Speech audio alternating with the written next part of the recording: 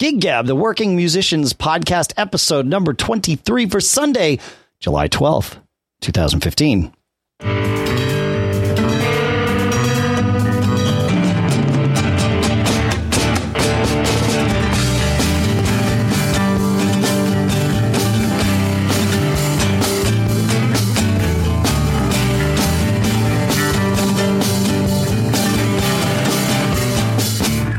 Folks, and welcome to Gig Gab. Here in Durham, New Hampshire, I'm Dave Hamilton. Los Gatos, California, it's Paul Kent. And in a different part of Durham, New Hampshire today, Paul, we have our first guest, Peter Hounslow? Peter Hounslow. Yeah. Hounslow. Yeah. Originally from London, now from Sweden. Welcome, Peter. Thank you. Yeah, thanks for joining us on the show here. Peter, we're going to talk a little bit about this, but Peter's here in the States doing a Tommy tribute show. That's right. And so it was a perfect opportunity to talk to somebody that gigs in a very slightly different capacity. So different level of things. So, yeah. Welcome. Good to be here. Thank you. Yeah, you bet. So we'd like to start out the show, as our listeners know, by talking about the gigs that we played this weekend. I played one this weekend, Paul. I believe you played more than one this weekend. Is that right, my friend? I literally just walked in the house. I just finished my fifth in a row. Fifth, 5 in 5 days or 5 in less days? Okay. No, sorry, 5 in 5 days. Yeah. There were a couple of them were acoustics. Actually, Wednesday was the acoustic trio. Thursday and Friday were house rocker gigs. Saturday I did an acoustic solo, and then we just did another house rocker gig today. I feel great, man. I don't know. I was really hardcore on the voice lessons for a while, and I think this whole technique thing is starting to really kick in because I could keep going. I feel just unusually, surreally, really, really good. Well, that's a good thing.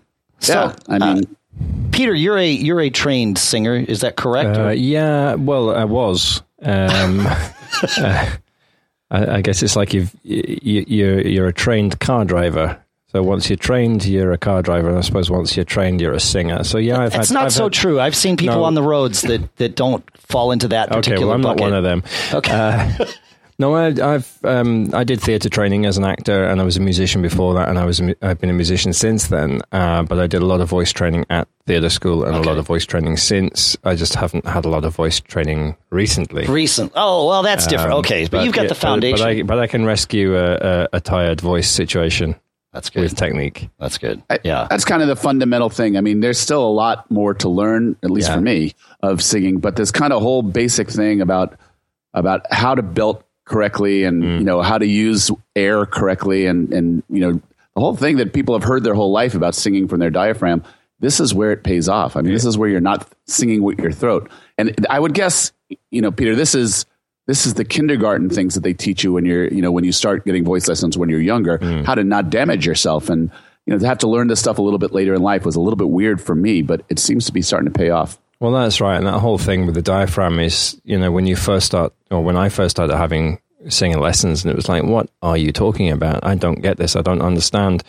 And I think everyone has a different way of picturing or zeroing in on what singing teachers are telling you. And then suddenly there'll be a singing teacher who'll say something a certain way, and you'll go, oh, okay, I get it. Exactly. I know what you mean. And I had that with a singing teacher before I went to drama school. And then I think it was in my second year at drama school, I went and found...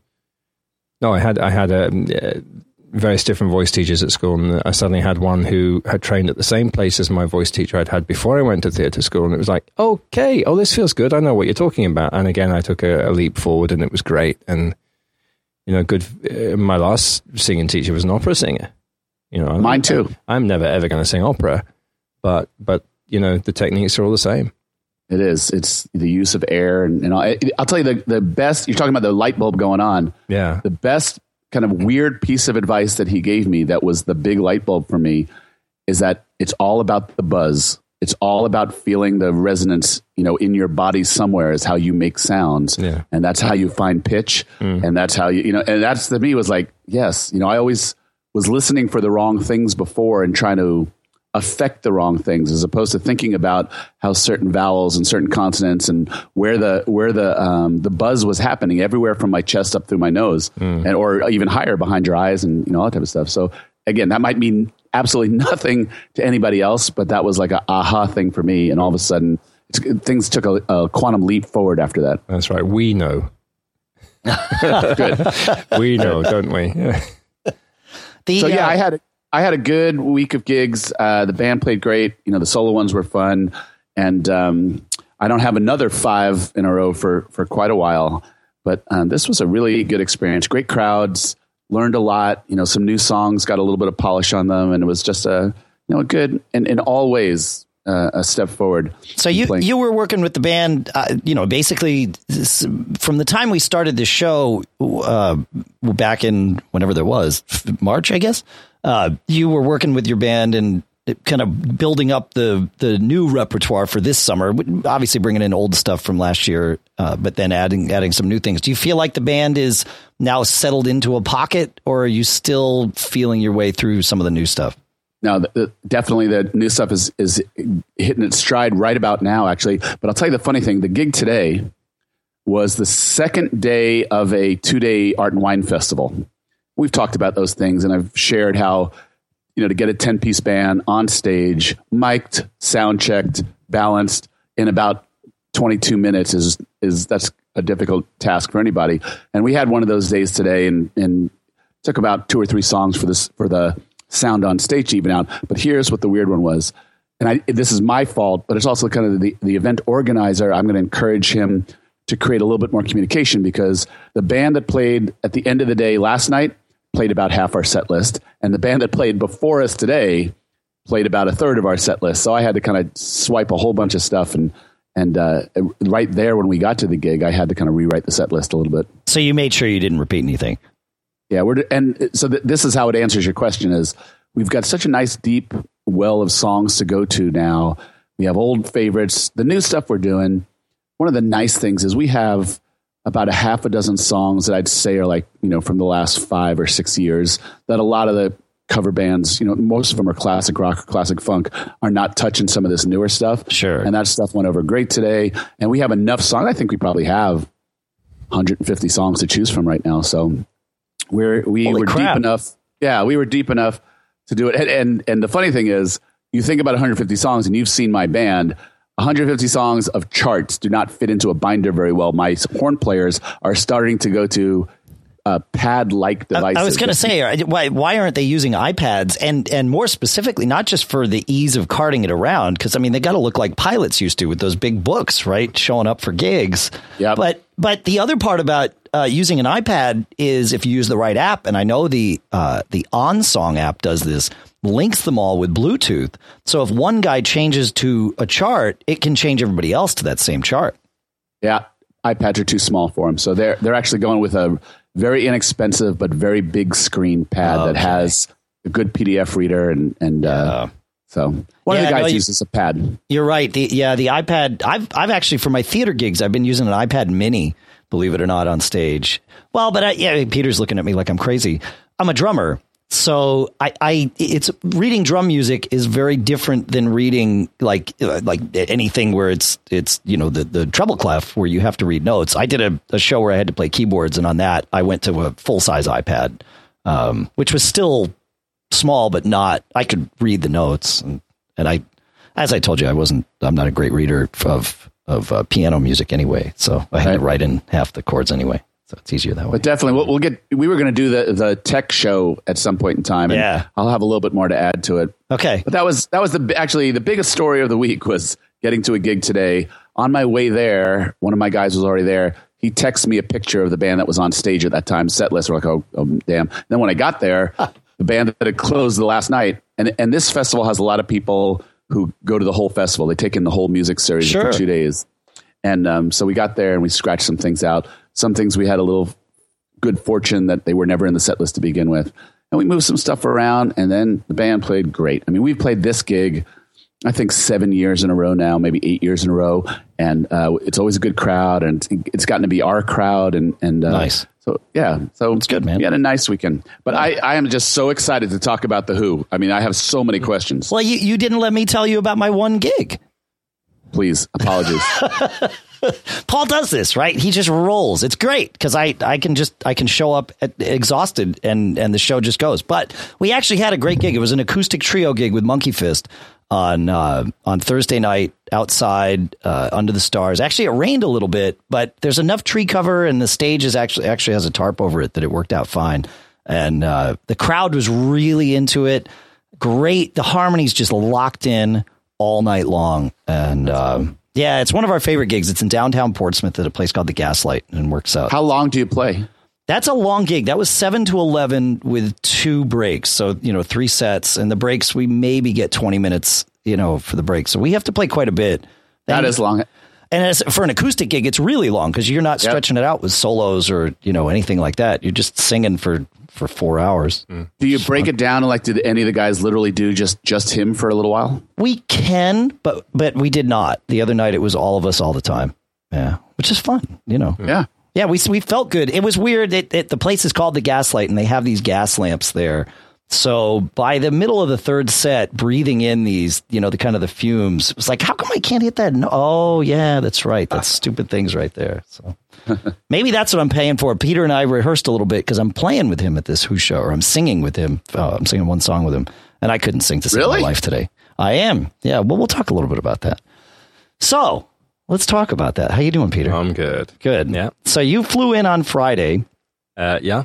Right? And the rest of your band is coming in. No, sorry, Thursday. We flew into New York Thursday night. Okay. And then stayed over in Fairfield, Connecticut. Oh, no kidding. And then drove up on Friday. Oh, my sister lives in Fairfield. Yeah? Yeah. Yeah, I grew up in Norwalk, so not too far from there. Okay. Yep.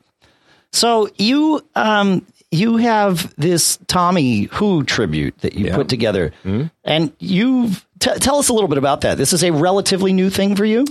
Relatively new, yeah. The project was started by a friend of mine called Henrik, who's also a former actor, now makes ice cream as a profession. He started an organic ice cream company, but he's still playing.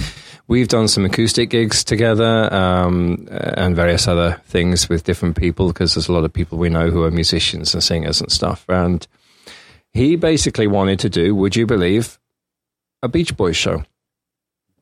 That would be awesome. It would. Okay. You thought I was going to say Who show, but he wanted to do a Beach Boys show. He still wants to do a Beach Boys show. And he asked me if I'd be interested. And I said, God, yeah. I mean, I'm good with harmonies and working out, choral arrangements and stuff. It's great fun. I can hold it, yeah. And then nothing happened. And then after a while, he said, do you know what? I really want to do this. I really want to play Tommy start to finish, like the album, but maybe with some changes. What do you think about that for an idea? And I said, great, let's do it. So we started meeting, just him and me, 2 acoustic guitars, working out who was going to do what, started to look at the harmonies and how we would arrange this, who we would get in to fill out the band, and should we have soloists to take some of the roles or not? Was it worth taking in people who were known in order to attract a bigger audience and what have you? There we weren't really 100% in agreement. Yeah. I didn't want to, he did. Okay. Is that still a negotiation that goes on back and forth? Yeah. Not here because it was a whole different thing here. Sure. But we can come to that. And I think we started rehearsing casually kind of November, December, the year before we put the show on. Oh, wow. So, and your first show is November of 14, right? That's right, yeah. So you rehearsed for a year before you put on a show. Yeah, but to begin with, it was Henrik and I, we just kind of threw ideas around and who would do what, and then it was, we had time, and then we started discussing who would be musicians. Sure. So it was by invitation, not open audition? Yeah, it was the invitation. I mean, we didn't have the money to pay people. We had the money to hire the theater and everything, so we did it as a thing we wanted to do. And I knew a keyboard player who I thought would be brilliant, a young guy who's studying music in Stockholm's Royal School of Music. It's not called that, but in English it's called that. Bass player who studied bass in California. I think we agreed it was called Musicians Institute. Oh, yeah, that's in LA. Yeah. Yeah. Yep. So he was in LA for 2 or 3 years, and then, in recent years has, got a real job. Sure. But still plays a lot. And he's very tall. You can't miss him. He's very definitely the tallest member of the band, but very solid bass player. He's great. Despite his height. Despite his height, yeah. No. And then the drummer I've worked with a lot in different situations. He's a sound guy too, as well as being a brilliant drummer and an excellent bass player. Oh. But he's got the Keith Moon thing down pat. When we first started rehearsing, it was like, you know this already. And it was just so fantastic to be able to hang what I was doing on his drumming because it was there and it was just brilliant. It was like playing along with the record almost. That's awesome. It was brilliant. So this is actually interesting to me because my thought about this tribute genre is that it's usually comprised of people who all have like a crazy passion for the band that they're doing a tribute to, as opposed to just learning the parts and playing the parts. Do you have any sense as to whether that, like, you have excellent musicians? Do they all love the Who? Yeah, to more or less. In the case of our keyboard player and our female singer, I think that it was relatively new for them. And I'm not an expert on the Who, or wasn't. Yeah, I know. I bet you are now. I know Tommy and our greatest hit songs very well. Okay, but you're not a crazy Who fan from. No, I wasn't a crazy Who fan from before, but I've always liked the stuff. And sure. I mean, Pinball Wizard's always been a favorite of mine. I love Who Are You? Yep. And those songs and Won't Get Fooled Again just does my head in still every time I hear it and every time I play it. That's awesome. It's just it's a challenge to play, not because the guitar parts are difficult, because they're not, but you have to time everything with the keyboard. Oh yeah, totally. And it's a challenge. And Henrik, whose idea this was to begin with, he said, well, you know what? They did a single edit version. Maybe we should do that. And I listened to it once and I said, never in a million years. Forget it. Yeah. It's just not the song. They've hacked it. They've hacked it and removed everything that made it the song. Yeah, well, if you're going to do it, you got to do it right, but you also have to feel it. Yeah, right? Absolutely. And that one was tricky to get right because we had to get the right effect. And luckily, the theater where we put it on is also the theater where I work, so I was able to find the effect on the mixer and put the right parameters, the right timing, and the right beat and everything, and it worked great. So let's talk a little bit about that, because have you only ever put this on at one theater up until now? Okay, so what you're doing here, obviously putting it on in a theater. It's our second performance. Oh, this is only the second time you've done this? No, we were going to put it on in other places, but then Henrik, who does, in all honesty, run a ice cream making business, as well as doing all his music stuff, didn't have the energy to keep it going at the time. We tried to get in touch with some venues that might have been interested, but their program was already set. For this year. And or even for that autumn or even the spring season just gone. And so, we had this happening, so we were focusing on coming over here and doing it here and getting together a new show for the same theater in November in Sweden. So we've got a new show coming up, which is The Golden Age of Rock and Roll. And if we do well next week, you never know. You might hear it next year. But that one's a challenge because it's loads of different artists, loads of different genres within rock and roll. What's loosely regarded as rock and roll. We've got everything from Elvis to the Beatles to Led Zeppelin to Peter Gabriel to Nancy Sinatra, right up to Blondie and The Clash. That sounds awesome. And we haven't rehearsed a single song yet. You don't need to for that kind of stuff. Oh, no, I'm just kidding. No, we need to rehearse. Yeah. Huh. So, Peter, I have a lot of questions about the approach. I have a lot of questions about the technical approach to portraying the Who, and then a ton of questions about how this whole endeavor tours and books. I need to point out we don't portray the Who, so we're not a tribute band in that sense. We're not trying to be them or to pretend for our audience that we could be them. For a start, we've got 2 guitarists in the band, not just one. Which you actually need to accurately reproduce these tunes. Yes, we're trying to do justice to the music. We're trying to give it, the balls that it had when it was all new. Yeah, and definitely, tribute in the real sense. Our tribute to the Who in a way, and this great album and all the great singles as well that we try and do justice to in the second. Totally get it. So you're kind of like there's a band out of New York called the Fab Four that is a Beatles tribute. Yeah, but they don't. That's Will Lee's band, right? Right, it's Will Lee's band, but there's at least 5 guys in the band, and then they pull in more to cover other things too, and so they're not trying to pretend like you're at a Beatles show. They're just trying to, as you are, accurately reproduce the Beatles. I mean, you know, we found the name, the Tommy Experience, and that's what we are. We're not like Who's Next or Who's Best or whatever, you know, pun you can find to call us. Who are they? Yeah, who are they? Yeah, maybe we can. So right? Maybe we can. Where is the line? I guess would be my first question then. So if we go to your show and we close our eyes, does it sound like the Who? Yeah. All right. I mean, neither Henrik or I sound like Roger Daltrey. Got it. Henrik closer than I am. Let's be honest. Roger Daltrey doesn't sound like Roger Daltrey today. That's true. But I would actually say this. So and we don't swing microphones on their cables either. I can't swing microphones on Saturday night. Well, you can because you're not playing a guitar. We're all playing, so that's right. None of us stop. Are you windmilling any of your guitar chords? We try. I look a real jerk. That's hard to do, by the way. I look a real jerk doing it, so I don't do it very often. But you know, at some point in the show, you've got to do it. You know, I even do the kind of jump up in the air as well, but we don't smash any guitars because, you know. So you're not breaking any instruments. Me too. Yeah, that's awesome. I'm sorry. You know, I know people are going to be disappointed, but for a start, you know, I can't afford to smash any of my guitars in Sweden. And if I did it here, you know, Russ would never speak to me again. So. Well, and your drummer, I believe your drummer's, in fact, I have an important question to ask, but I believe your drummer's using my kit. Yeah. Right. Yeah. So you've been playing with this guy for a while. Yeah. How hard does your drummer hit? I'm not a drummer, so I couldn't tell you. How loud is he when you're rehearsing compared to other drummers? This question doesn't usually stump people. But that's okay. Well, I'm a sound engineer as well, so I mean, okay.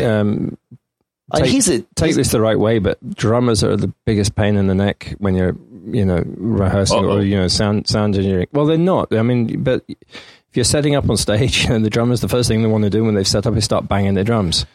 And if you're plugging in some mics just in front of them, that's bad. It's bad. Oh, that's just disrespectful. But I think the best professional drummers, they don't do that. They'll set up and then they'll go away. Yeah, and then let the mics get set up first. Yeah, and Mick is one of those. He'll do it. He'll bang a little bit, and he's like, okay, that's good. And then, but yeah, when we're playing, because we're all playing loud, then it's kind of loud, but.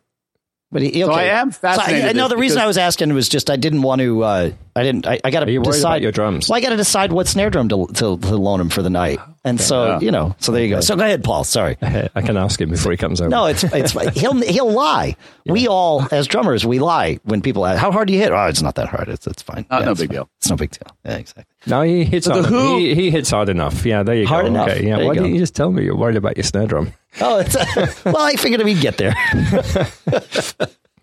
Yeah, go ahead. So the Who is particularly interesting in the nuance of the sound. Like I'm thinking of the Who, and I'm thinking that not only is the Keith Moon stuff really, really hard to cop, but I actually think that the bass sound is a really interesting sound as well. So Entwistle, you know, he had that kind of rumbling low end, very kind of very percussive finger, you know, approach to it. I can't even imagine that somebody would be able to cop that. Well, Thomas is pretty good. I think our friends here are going to be impressed. That's really cool. I mean, he's very solid. He just stands there and he's doing what he does, and then he kind of takes a little wander over to the stage, and he's standing behind me looking at the drummer, and you know they're doing their thing, but it comes out right. It sounds right, and we've been doing this together for a year and a half now, most of us, and it's like, yeah. I mean, I go back and listen to the original records or the CDs, and then I go back and we play it, and it's like, yeah, it's there. It's good. That's really cool. I've seen a lot of tribute bands. I've seen many Beatles tribute bands, including that Will Lee band. I've seen several Zeppelin tribute bands. But it seems to me that the Who offers, maybe just starting with the Keith Moon parts, offers, you know, a lot of really unique challenges. And then the fact that you're doing it down, you know, you're not doing just their greatest hits.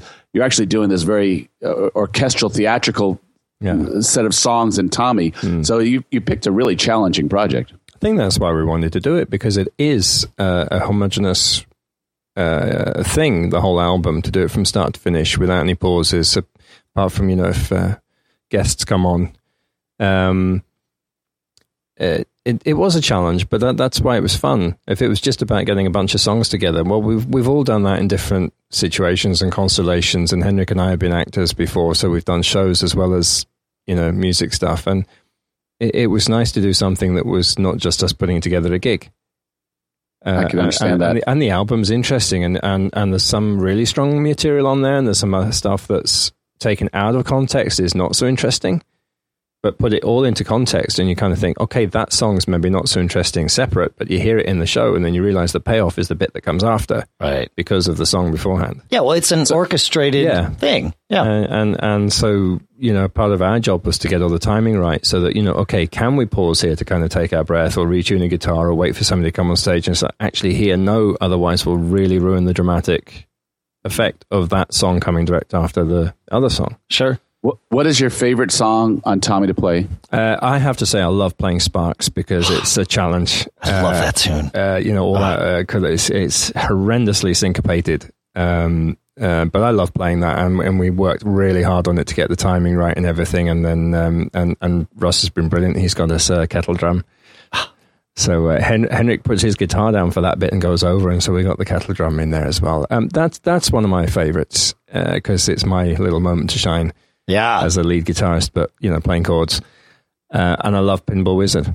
Yeah, Pinball Wizard. I've been able to play and sing Classic. for years, Absolutely. and I'm just if Dave breaks his ankle on Friday, that's great because I can sing the song on Saturday. No, I'm just joking. We'll wheel you on to sing. I can sing with a broken ankle. I hope I don't, because then I can't play the drums. Yeah, well, it works any for other Foo time. Fighters and Muse, so yeah, I'm sure you can. That's right. Yeah, that's right. Yeah. So what was the hardest song to put together?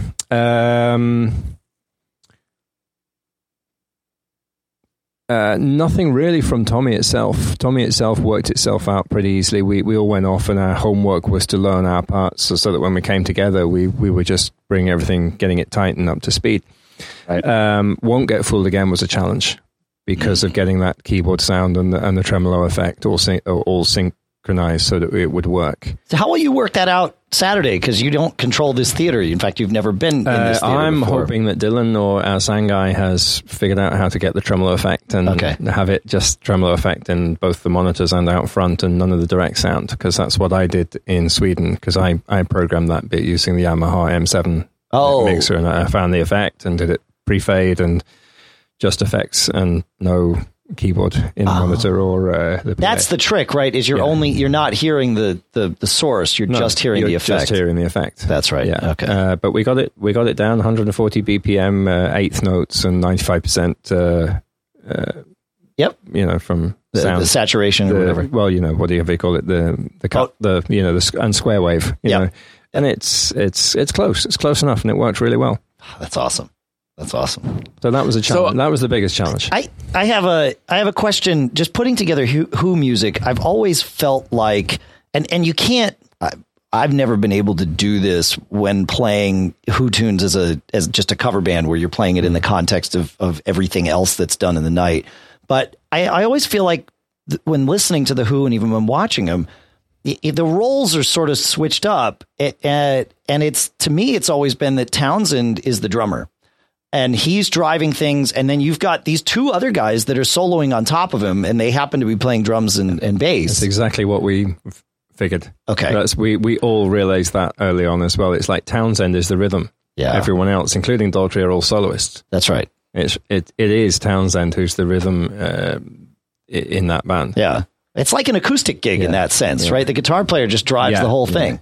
Yeah. Okay. Well, it's I'd love to experience that someday, because, like I said, I've never been able to do that. And as a drummer, that's actually something that's very attractive, right? Yeah. So, yeah, interesting. So a couple questions about the actual tactics. Like, how much gear did you travel with to come over to perform here? My stage clothes. And some plectrums, but I bought new plectrums today. I was going to bring my favorite guitar, but it would have cost a fortune to take it on the flight. Yeah, as well as having. And actually, we should pause for a moment, and for our U.S. listeners, a plectrum is a guitar pick. Sorry, yeah.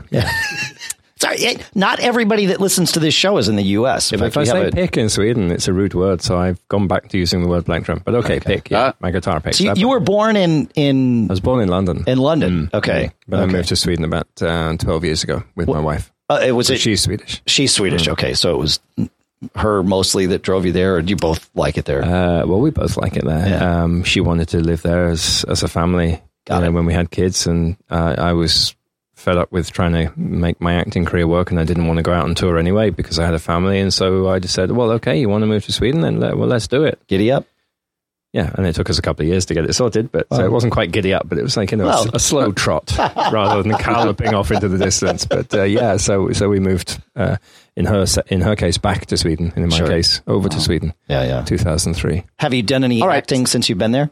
Yeah, I've done more voiceovers, more adverts and stuff since I moved to Sweden. All low-key stuff, so nothing that's making me a fortune, but I didn't get anything like that in the UK, and then suddenly moved to Sweden. Somebody got in touch and said, hey, I need somebody to do this voiceover for this big presentation prize ceremony we're doing in the Blue Room where they do the Nobel Prize. Oh, yeah. Would you like to do it? Yeah. So I did that, and then that snowballed into other voiceovers and eventually a couple of commercials. And well, that's because in London, everybody sounds like you. So a dime a dozen, right? Yeah. You're exotic. I'm exotic. Yeah. I'm unique. I am anyway, but now I get paid for it. That's right. You've always known you were unique. That's right. Go ahead, Paul. Sorry. So I'm thinking about the listeners who are like, I have this band, a tribute band or cover band, and it would be a dream of mine to go somewhere else and play, to travel with my band and go play somewhere. So you just told me that you have hardly brought anything. You're making arrangements for backline and instruments everywhere you go. So just talk to us a little about the organization.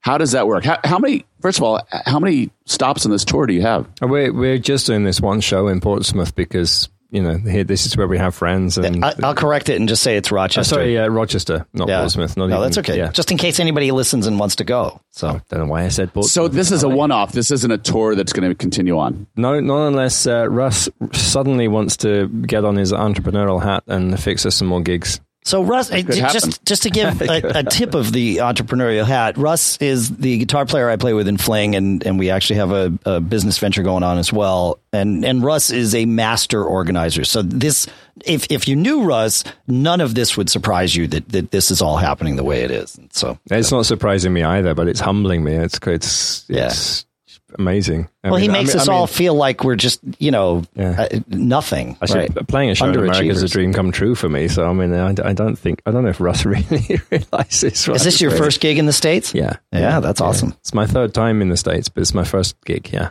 That's sweet. So there's not a tour to really talk about extended things, but so there's this one gig. No, not this time.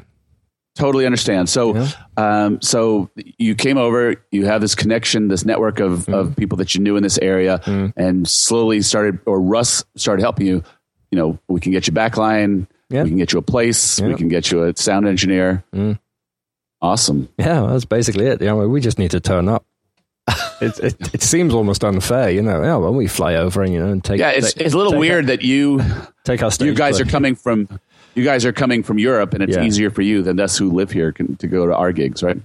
Well, unless you have Russ organizing everything for you. Yeah. That's why do you think we keep him in Fling, Paul? You pay him enough. I'm sure he'll fix more gigs for you guys. That's right. So is this the only band you're playing in right now? Nope, not at all. Okay. Do you want the list? I play in a trio that was a quartet with my wife and a friend, and originally with his partner as well, but she needed to take a break. So she did, which is a shame. She's welcome back whenever she wants to. We were basically 2 acoustic guitars, 4 voices, doing a mix of our own stuff and songs that we liked that we felt we could do our way. So we would take some stuff that maybe didn't have a strong harmony content, but we would do it. So one of the fun ones we do is Time Stands Still by Rush, with 2 acoustic guitars and 4 voices. Oh, nice. It's fun. Wow. That's the only Rush one we do. It's the only one we could get to work that way. But we do all sorts of stuff. Everything from Lady Antebellum to the Cores to... now my mind's gone blank. What do we do?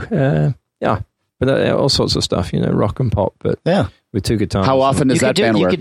At the moment, it's been a bit low key because we've had other things and other projects to do, and Tommy's taken a lot of time from my spare time, so to speak. But we do the odd gig here and there. We're not actively pushing that one at the moment because there's other things. Then I play with a friend of mine called Nissa, who's an amazing fiddle player and really likes roots music, both Swedish and American and Celtic, so Irish, Scottish. And we do gigs from time to time. Again, don't push it too hard because we've got other commitments. But the latest gig I did with him was let me think, what's the date today? 1st of July at an open air restaurant by the water in the town where I work. Nice. Where they have the guest harbour, the leisure harbour and the boats. And that was, you were talking about a 4-hour gig earlier. That was a 3-hour gig with one break. Okay. And my dad came over. My dad's a guitarist as well, so he came over as well. And it was the three of us. So it was 2 guitars, 3 voices, and 1 violin. It was fun. Oh, nice. And then I get employed to be the guitarist in the band for the choir that my wife sings in. Like they have a kind of modern repertoire, and they usually have a theme.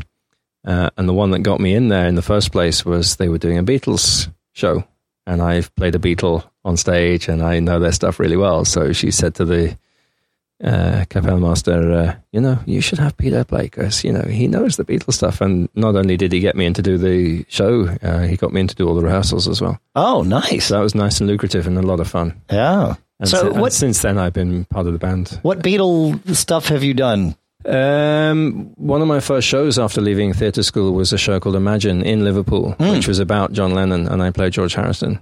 Oh, nice. And then in the Lennon solo years, I was the bass player. So I was like double duty. Klaas Voorman. I mean, not by name. But I role. I was effectively Klaas Voorman in that section of the show. Nice. So I was George Harrison there. That was great. I had 8 lines, but I got to learn all of his parts properly, which was great. Great fun and good experience. And he sang the crazy high stuff quite a bit in the Beatles arrangements, didn't he? Say again? He sang the really high lines in the Beatle harmonies quite often, didn't he? No, I think that was more likely to be McCartney. He's got the range. Harrison would take McCartney's lines in the tunes that McCartney would sing, and McCartney would sing the harmony up. Yeah, I think that's often. Yeah. But man, they made it sound good together. They did, yeah. And again, that was also great because we had to work a lot on close harmonies and get it tight and everything, and that was fun. It is a lot of fun. And I've done shows since then where we've been doing a lot of Beatles stuff, and so that's just stays with you, and so he can do the Beatles, and I could. Yeah, that's right, and you can. That's right. Yeah. So Beach Boys coming up. Beach Boys coming up. Yeah, I've scored the harmonies for Good Vibrations, and that's a challenge, I can tell you. Hey, Paul, that reminds me, Paul, and this is totally random. At one point in time, you had scored the harmonies for California Girls. Do you still have that? I didn't score them. Someone online scored many Beatles songs. I think Beach Boys, but that's okay. I'm sorry, Beach Boys. That's all. Those are 5-part, right? Yeah. Someone online has done them. I think it's searchable and you can find it. All right. Okay, I'll look because you'd sent it to me and I wanted to actually bring that into Fling, and for years I have been forgetting to ask you about it. Well, you can send me a copy as well. I'm going to need it. Yeah, exactly. Well, that's why I figured I'd bring it up. Yeah. Cool stuff. You got any other questions for Peter here before we wrap up episode 23 here, Paul? No, I don't. It's cool that you came over. It's cool that you have some friends that are helping you get this gig going. And I wish you a lot of luck with the gig. I mean, to think that you've rehearsed the thing for a year and you're now just starting to dust it off and really let people see what you're doing is really awesome. So good luck with the show. Thank you very much. And thanks for having me here. It's been great talking to you. Absolutely. Anybody that's listening. And in fact, we had I had at least 2 people come up to me on my Thursday night gig that came because they heard about it on this on our podcast here. So for those of you that are listening, Rochester Opera House on Saturday, the 18th of July, and tickets are still available. And that's the Tommy Experience. Yeah. What an experience it'll be. It will. See you Saturday. See you Saturday. Paul, thanks, man. Thanks. This is fun. Thanks, everybody. Thanks, everybody. Thanks, Peter. And we'll see you next time. All right.